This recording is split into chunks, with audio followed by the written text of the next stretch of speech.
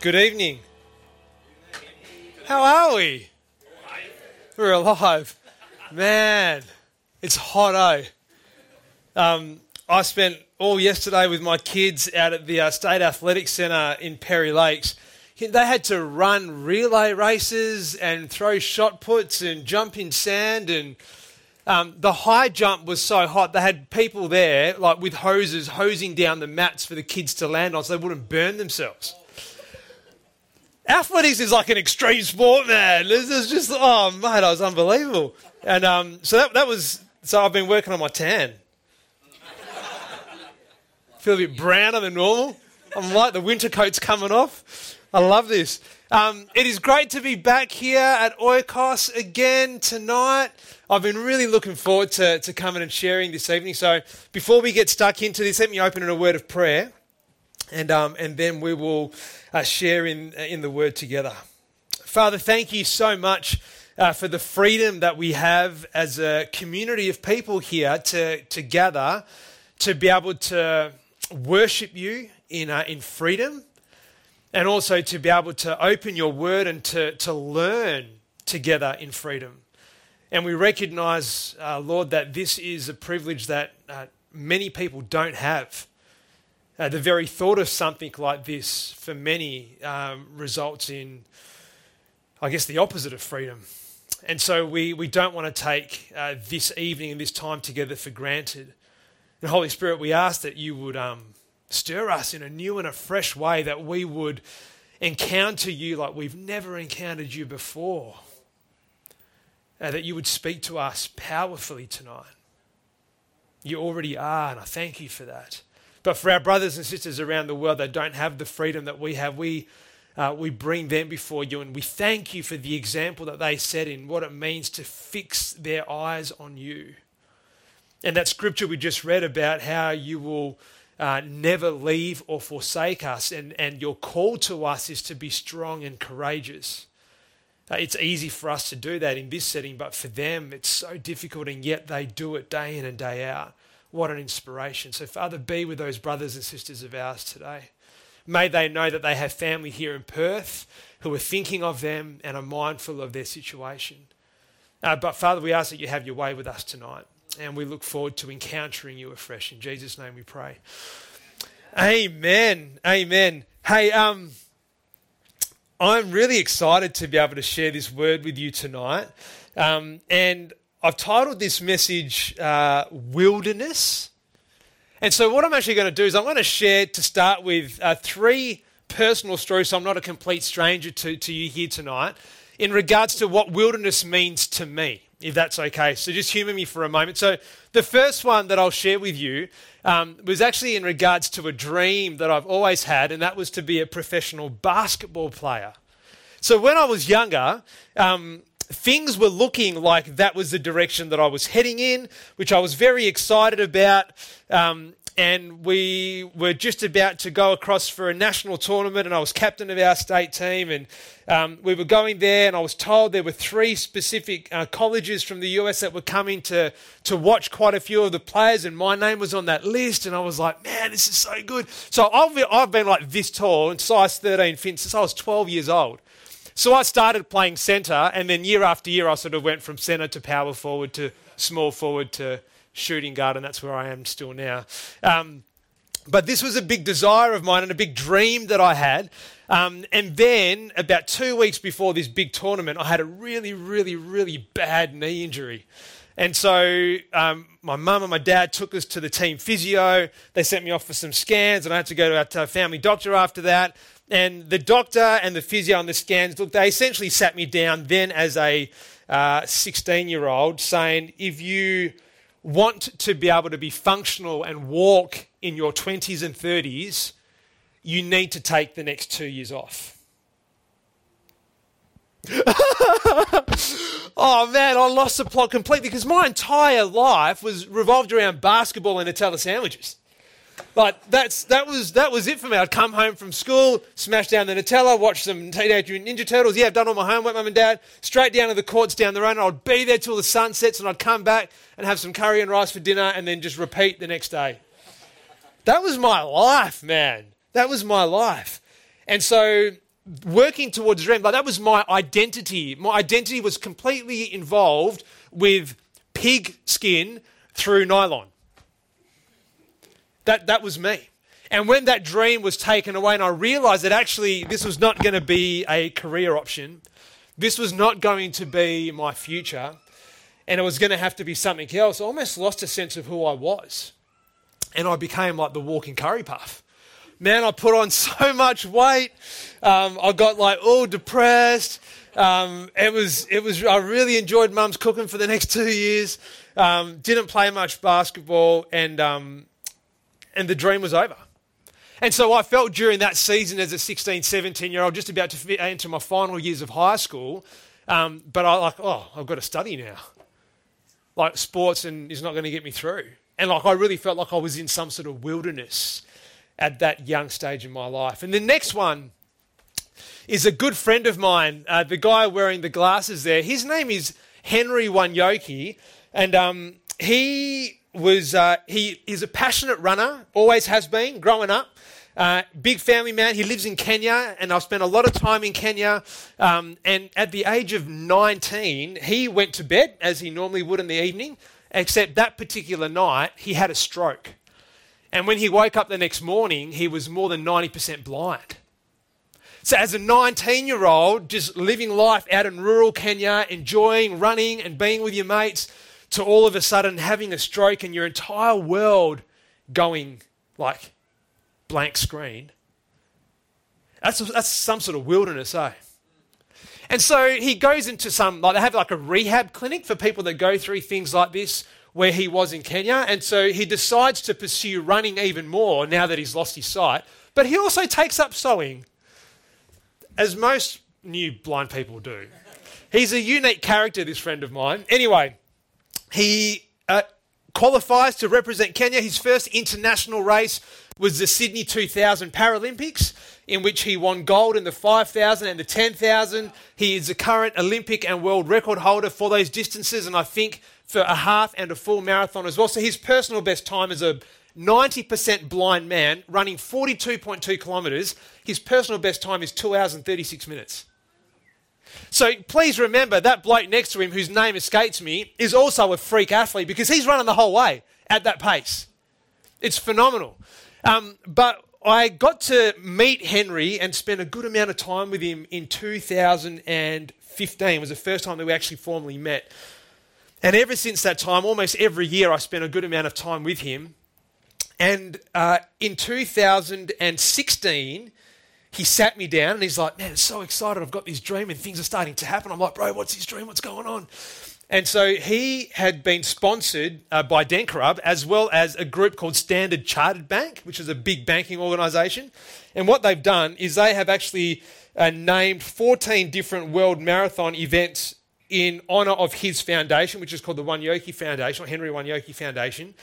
And part proceeds from entry into the races from all the different competitors goes towards this foundation. Now, he set himself a goal in 2015 into 2016 to raise $120 million to be able to support other people in remote villages throughout Kenya and beyond in the continent of Africa who experience some sort of vision impairment, but if surgical intervention can help, he wants to pay for that. That's his dream. And so he'd started that. He pitched this dream to me. I'm like, Flip, man, this is amazing. This is a huge dream for some village, remote, blind Kenyan to raise this sort of money on the world stage. This is crazy. Anyway, fast forward to January of 2018. I'm sitting in his home, January last year, and we're there together, and he pulls me aside and he's like, bro, I've got a problem, eh? I'm like, oh no. Like, how's everything panning out? What's going on? He's like, no, we've hit a massive hurdle. I'm like, whoa, what's going on? He's like, we've reached our target. They were planning to reach the target next year, 2020. And January 2018, they'd reached their target. He didn't know what to... Phenomenal. So I'm sitting there with my students and he's sharing the story with all of us. And then he drops this line. Because one of the students asked, how do you maintain your motivation in amongst all the obstacles that you've had to face in life? And he said this, I may have lost my sight, but I have never lost my vision. Oh, that's powerful, eh? So if you want to talk about wilderness, man, Henry is living it in a pretty dramatic and extreme sort of way, but he keeps on keeping on. It's phenomenal. This last one is really personal. From July 2016 through to December 2017, for 471 days, my wife, myself, our 4 kids and our bisexual dog were homeless here in Perth. We lived out of a suitcase each, travelling around in our car, staying in people's living rooms, on couches, sleeping on floors, whatever we could, for 471 days. Now, I won't get into the details of what led to that particular point, other than to say we were chasing a dream and following how we thought and still feel that God was leading us. So that's what we were fixed on, and that's what we were committed to. And as a result, we had to sell the family home. I just bought my dream car, which was a 4-door Jeep Wrangler convertible, and I had to sell that.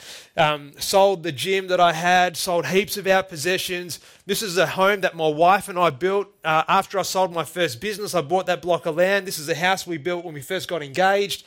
This was like really stuff that we would hold on to, you know. And we just had to let it go because we just couldn't survive the way that we were going. And then we spent, like I said, the next 471 days traveling around in suitcases. And probably the most difficult of those moments was around July of 2017. My then 7-year-old son, Deshaun. We were in a house in Thornley. My wife and I were sleeping on the floor in the living room. My son was sleeping on one of those yoga mats in one of the spare bedroom.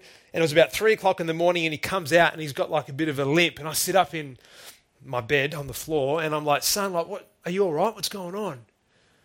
And my 7-year-old boy just looks at me. He's like, Dad, when can I get back into bed again? My hip's really sore. And I need to be honest with you, as a father, I sat there with my 7-year-old son. I held him, and together we cried. I had no answers. I was angry. I was frustrated. I was really upset with myself that, you know, as a husband and as a father, this is how I was leading my family. And so during those 471 days, there were 3 specific times where I said to my wife, like, this is ridiculous. What are we doing? Let me go and apply for a school job again. I'll get a job as a teacher. We'll be back on 5 or 6 figures straight away, guaranteed income, plus I can get holidays. Things will be a whole lot easier. And you know what my wife's response as we were traveling around in our suitcases was on each of those 3 occasions? She's like, hun, you know what we've committed to? Stay the course. Don't give up. Keep going. We've got this. Keep going. Fellas in the room here tonight, my hope and my prayer is that you would find a woman as strong as the one that I have.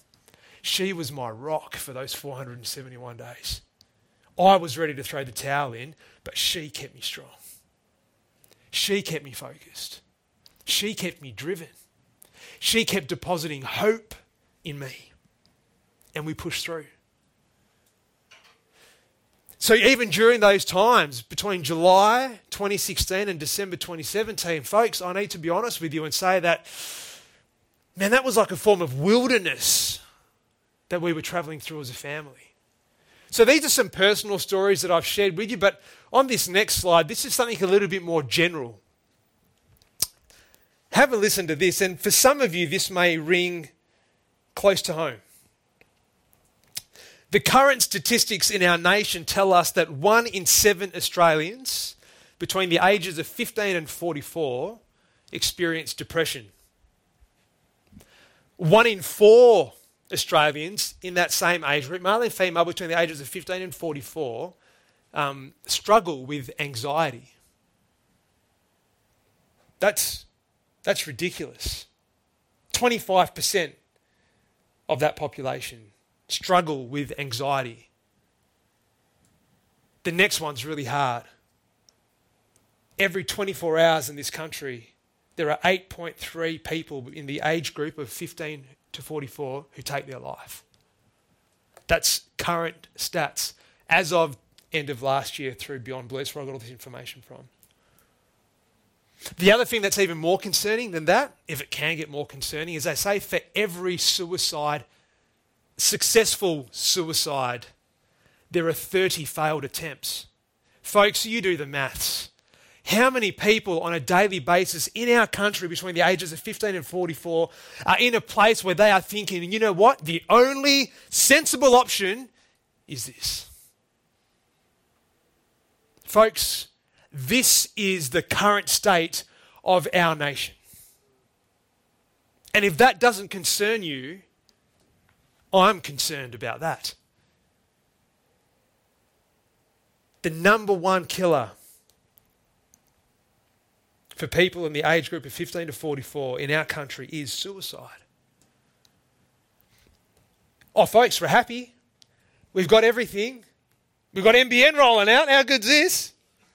Shopping centres, disposable income, restaurants, Netflix, YouTube, the big houses, the fancy cars, all the clothes you could want in the world. How's your shoe collection looking, folks? Like, seriously, like, we're happy people, are we not? All these things the world tells us that we need to be striving for and to have and to own.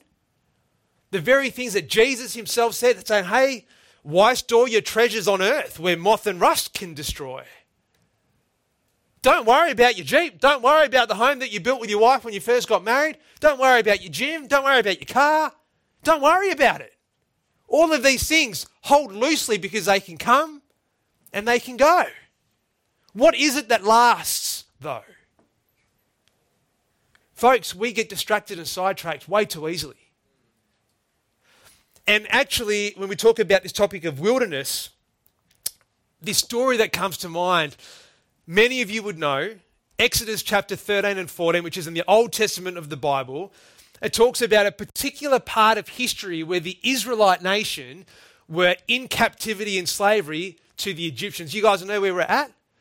So I've mentioned to you this before when I was here the last time, but when I engage in the Bible, like, I'm a very visual person. I need to picture it like a movie scene rather than just like read words on a page, which I love to do. So humour me for a moment, but this is my retelling of Exodus 13 and 14 as it pertains to the Israelites in Egypt. Are you there? Are you still with me? Yeah. Okay. So we've got here over 1 million people that are foreign to this particular land, who are under control, being subjugated, oppressed, and being enslaved by these Egyptians that have got bad haircuts and weird dress sense. And they are there, over 1 million strong of these Israelites, and they have been there for generation after generation. This is not like another 10-year project. They've been there for some time. So they've had grandparents that have been working, and then parents that have been working, and the kids themselves that have been working. They've just been working for these Egyptians. That's all they've known for a very, very long time. And then you get this bloke Moses, who comes in and starts to paint a different picture of what could be. Anyway, so you have these plagues that come, and you've got this battle between Pharaoh and Moses and God and the land, and all this stuff's going on. And then eventually, fast forwarding through the story, the Pharaoh of Egypt is like, enough is enough. For goodness sake, Moses, just leave. Just go. We've had enough. And so Moses is like, yeah, boy, game on. So he sends a word out to the 12, again, this is paraphrasing, right? He sends a word out to the 12 tribal leaders, the 12 tribes of Israel, and he says, hey, tell all your people, it's on. We're out of here. Let's go.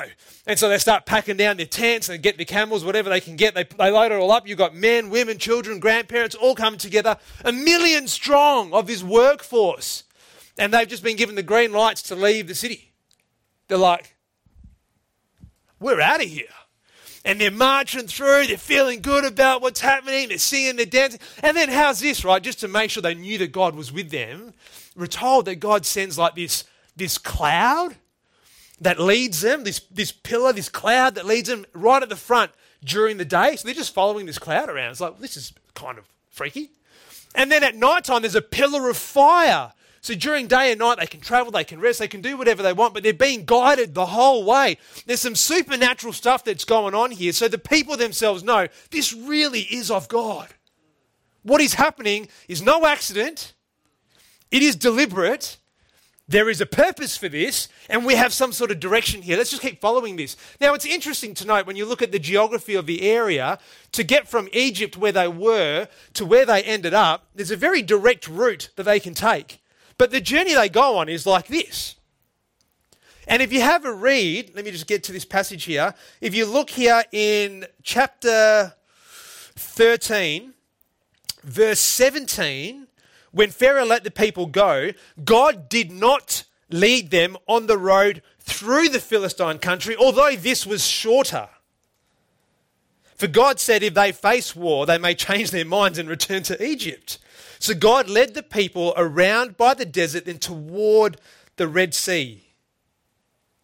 They didn't take the shortest and most direct, sensible route. God took them a different way, but there was a reason for this. Now, fast forward a little bit of time, and Pharaoh is sitting back. All of a sudden, all the civil projects have come to a halt. Not as many cranes in the sky anymore. There's things that have been like, that were making some, things that just aren't getting done. And he's looking around, he's going to do all this work. And he's talking to all these leaders and like the mayors and the local government authorities and everyone else around Egypt. And he's just like, oh, I think we've made a mistake. We've got to go and get these Israelites back. We've got to go and get them back. And so we're told that Pharaoh loads up 600 of his chariots. Now understand that back in those days, to have a fleet of about 200 to 250 chariots meant that you were like almost a superpower. So we're told the Egyptians here loaded up 600 chariots. These guys were like the force. He loads up these chariots and says, you've got to go and get these people back. Got to go. And so they just take off in a storm and they start chasing down the Israelites. Now, they've been going through, they've gotten themselves to this part called the Red Sea. And they're there. This cloud and this pillar of fire has led them in a roundabout way to this massive body of water. The cloud's still in front of them. They can't get through this. What's going on here, Moses? And so all the people in their 12 tribes, nice 12 orderly lines, as you can imagine, right on the sea of the Red Sea there, they're looking around, they're like, what? You got to be kidding me. You got to be kidding me. We've come all this way for what? I can't even swim. And so they're there, and then as this the murmurings are happening and people are starting to get a little bit stressed out, all of a sudden a hush comes over the entire Israelite nation. That would be kind of eerie. Over 1 million people strong, right on the banks of this water. And all of a sudden there's silence over all these people. And they start hearing the clickety-clackety of the wheels of the chariots coming along. And they're hearing the whips and the growls and the aggressive sounds. And they're like, that sounds like those slave masters. And they realize that the Egyptians are chasing them down. And they look behind. The sound's getting louder. The dust begins to rise and they can see that the chariots are right on their tail. And all of a sudden the silence breaks with a sense of panic. Are you there with me? They're all there. And they look to Moses and they're saying things like, you brought us all this way, all through that desert, to get to a point where we can't go any further, just so we're totally hemmed in, so the Egyptians can come and just destroy us. Mate, we should have just stayed back there. At least we had shelter and food.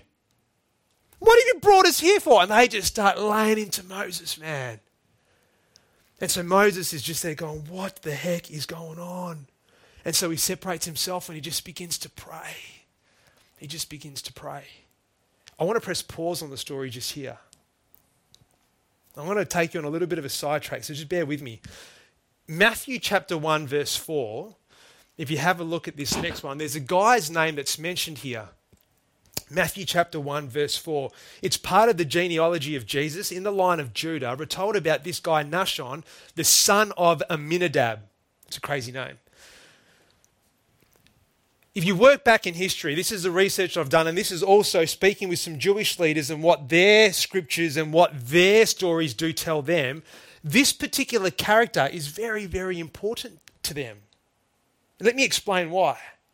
At that point in history, as they're standing along the banks of the Red Sea, you've got the 12 different tribes. At the front of the line of the Judah tribe is this bloke. Nahshon is the one who's at the front of the line. He's a leader of the tribe of Judah. And we're told there in Jewish tradition that as all the people were there on the river banks or the Red Sea banks, and they were starting to get so angry and frustrated and yelling all these things out to Moses, and Moses is there just praying and seeking God on these people's behalf, we're told that Nahshon, the leader from the line of Judah, is there and he's like, hell no, I'm not going back to Egypt. No way. That pillar's in front of me. There's a cloud right there. Folks, I don't know about you, but I'm going in. We were told to march forward. We were told to keep going. And I'm not going in that direction. I'm going ahead. Yeah. And so we're told that Nahshon steps in. And he's like, shin deep in the water. Nothing changes. Takes another step in. Now he's knee deep in the water. Nothing changes. Takes a few more steps in. Whoo, water's cold. Still nothing's changing, but all of a sudden the other tribes are like, what the heck is Nahshon doing? He can't even swim. What is going on? Now, there's really something important in regards to the meaning of names, especially in certain cultures. So if you look at Urban Dictionary, Nahshon, check this out, right? You're going to love this. Nahshon is a black man who is good with the ladies but often falls in love too quickly. And here's the story that goes with it. OMG, that guy is so hot. Who is he? Oh, girl, that's Nahshon. He's my best friend. You should hit him up. Will do. Okay, that's got no relation to... Just had to throw that in. So here's Nahshon. He's now found out the water's cold, but still nothing's happening. Takes another step in. He's chest deep. Still, folks, nothing is happening here. But he doesn't stop. He keeps on marching. And as Jewish tradition tells us, just as the water is about to hit his nose,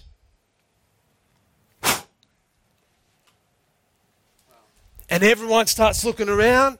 Moses is up there interceding on behalf of his people. Nahshon's out there just, I don't know what I'm doing, but I'm going forward. I ain't going back to Egypt. I'm going this way. And as he gets there, bang, and everyone's like, oi, let's follow Nahshon, let's go. And they just all march in. And then the cloud moves and comes back in between the Israelites and the Egyptians, and the Egyptians come through, and then all of that happens. We're told that they cross, the Egyptians are destroyed, and God is glorified. Folks, what wilderness are you living in right now?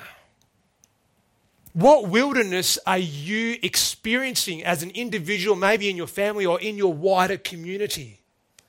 What is your sense of hopelessness? Just as the Israelites were on the bank of that Red Sea, knowing that there was freedom and there was oppression, that was getting louder, this looked impossible. Yet that's where they had been called. And Nahshon, their brother, steps out in faith. And Moses, their leader, never stops believing in them or their God. There's a couple of things I want to bring home in this story. Let me just focus here on a couple of passages in that scripture first and foremost. The first one I want to mention is this. As I said to you before, in Exodus 13:17, God did not lead them on the road that was most direct, although that was shorter. Sometimes the path that we are called to walk does not make sense. But folks, He is God and we are not. We just got to believe. At the end of 2015, after spending 13 years as a high school teacher, 10 of those as a chaplain on a secure income in a happy house, I was within walking distance from Nando's. That's how good my house was. I'm right there. We're in this space and we're comfortable and we're secure and we're happy. And we feel God calling us to something else. So in obedience, this is what we did. And like I said to you before, these steps, This Red Sea for us resulted in 471 days without a fixed address. Folks, this stuff is not easy. Jesus never promises to make your life easy. But as that Bible reading did say before, and we see this all throughout Scripture, he does promise to never leave you or forsake you. And the command is to be bold and courageous.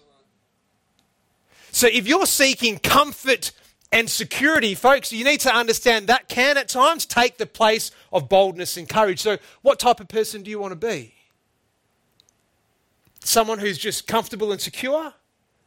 Or someone who's bold and courageous? Because unfortunately, sometimes the two do not go together. They don't. Not always.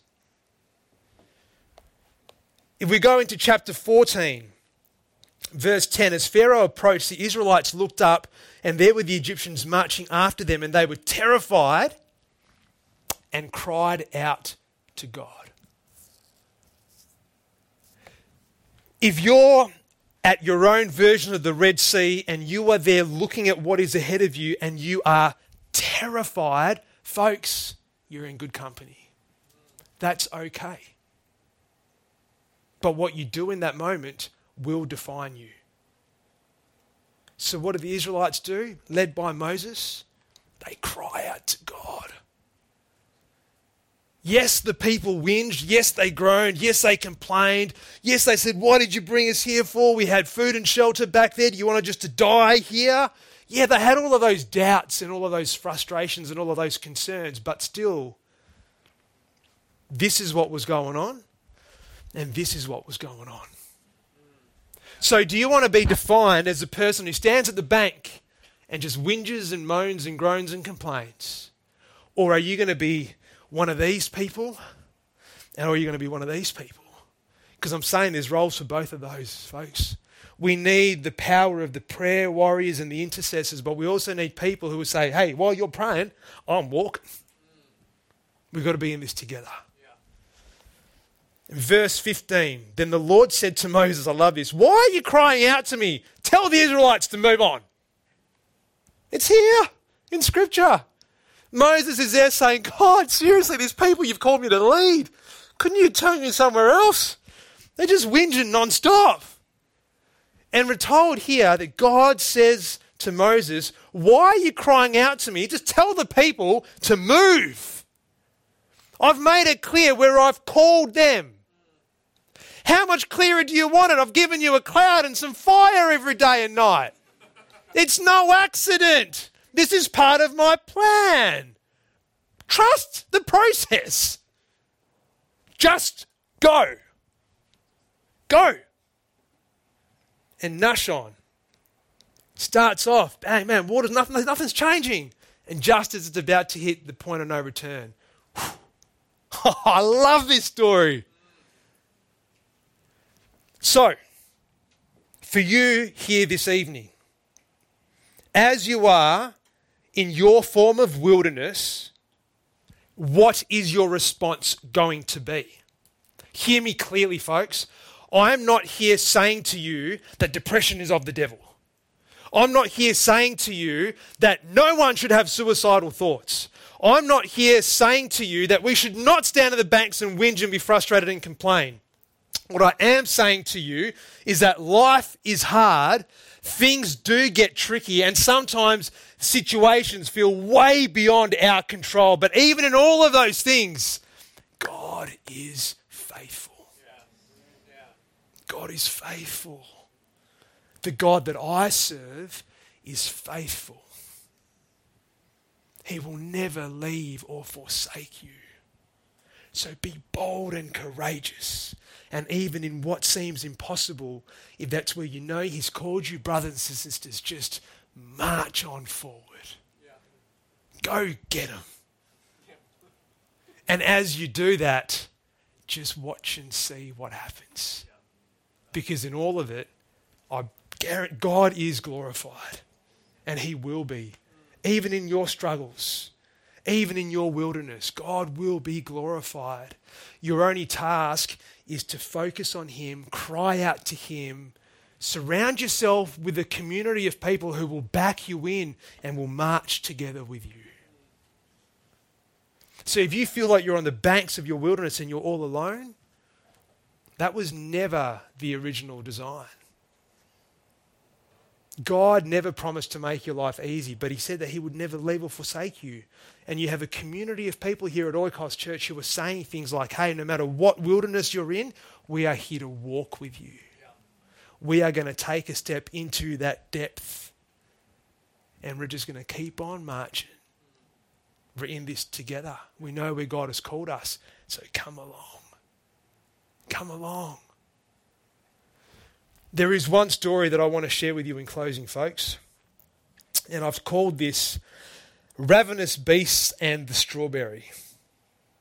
And this is something that I was taught, actually, by a Buddhist monk in March this year. And I think there is a huge amount of truth and value in this lesson. Listen carefully.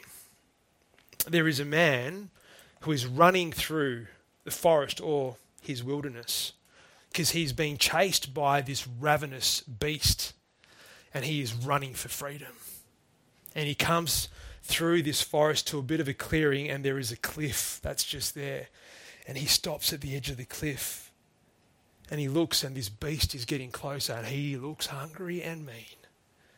And so this man slides down the cliff face and as he's about halfway towards the bottom, sees this branch, grabs out and reaches it and it's just hanging there. And then he looks up and the beast is right there on the edge, staring at their lunch. And then he looks down and he sees another of these beasts just up ahead, looking up at his lunch. And there he is, just perched on the side of this cliff on this one branch. And he looks across on the cliff face and he notices the most red, succulent, juiciest strawberry that he's ever seen in his life. So he reaches out and he grabs it and he just enjoys the strawberry. That's the story. That's it. Here's the lesson. If you focus too much on what's behind you, you can get distracted. If you focus too much on what is ahead of you, you can get distracted. If you don't focus on where you are in the present, you never know what you might be missing out on. So in this moment of wilderness, folks, that you are in, I am here as a brother and as a minister of the gospel saying to you that my God is faithful and he is trustworthy. Yeah.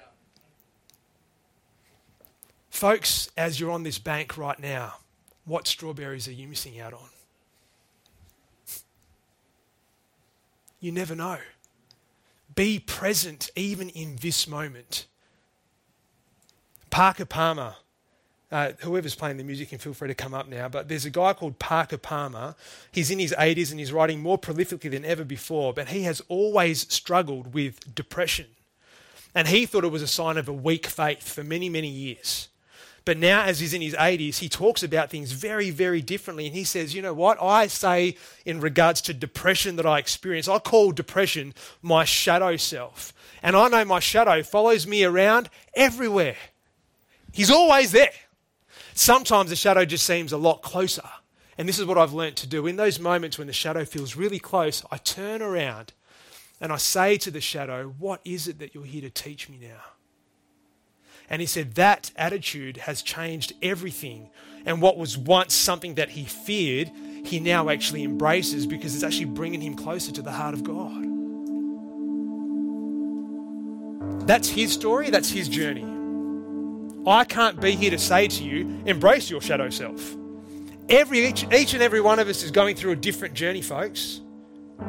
And again, I keep saying this over and over and over again, but Jesus never promises to make your life wilderness free.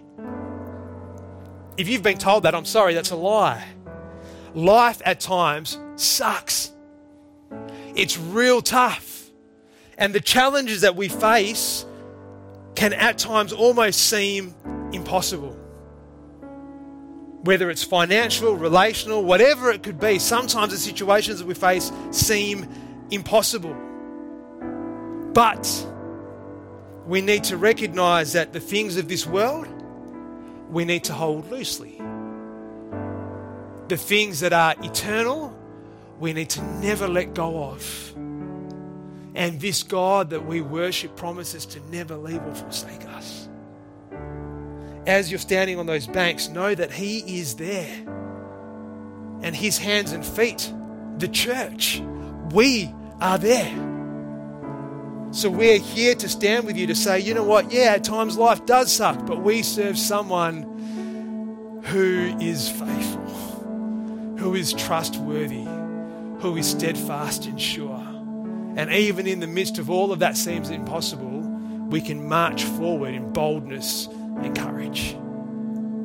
So for any of you here tonight who are standing on the banks of your own version of the Red Sea, maybe you're looking at the ravenous beast behind or ahead, you're not even interested in the strawberries that are around you right now, and everything in front just seems like it is impossible. I'm here to share with you that there is a different way. And if you would like to find out more about that different way, His name is Jesus. And I would love to share more about Him with you. And there is a community of people here at Oikos Church who follow the same Jesus, who would also love to do the journey with you. Let me pray.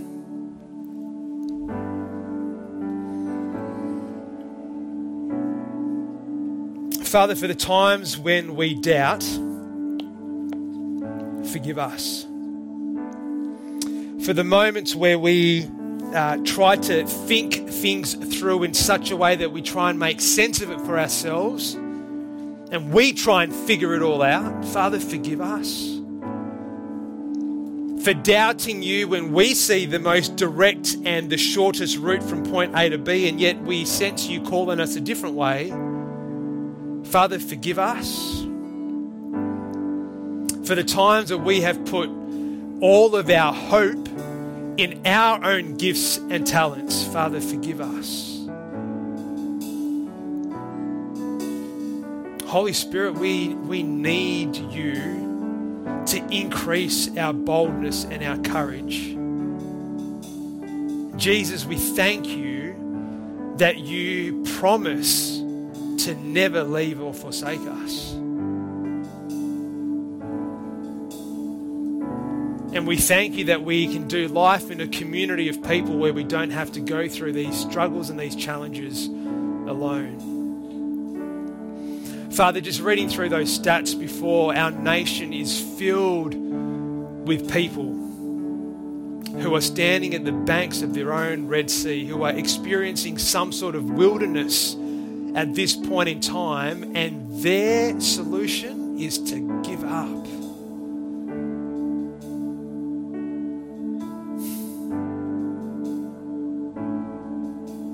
Lord, I know that must break your heart. Help us as your hands and feet, as your church, as your representatives, to demonstrate a different way. Help us to come alongside these people who are struggling and to love them in a genuine way, not to try and rescue them because we can't rescue anyone, but just to point them towards you because you can. Father, thank you for all that you continue to do. And I pray for the people in this room here tonight, for any of them that are experiencing a form of wilderness, Lord, that they may not leave here tonight without maybe tasting this strawberry that's been presented to them. Come and taste and see that the Lord is good. In Jesus' name we pray.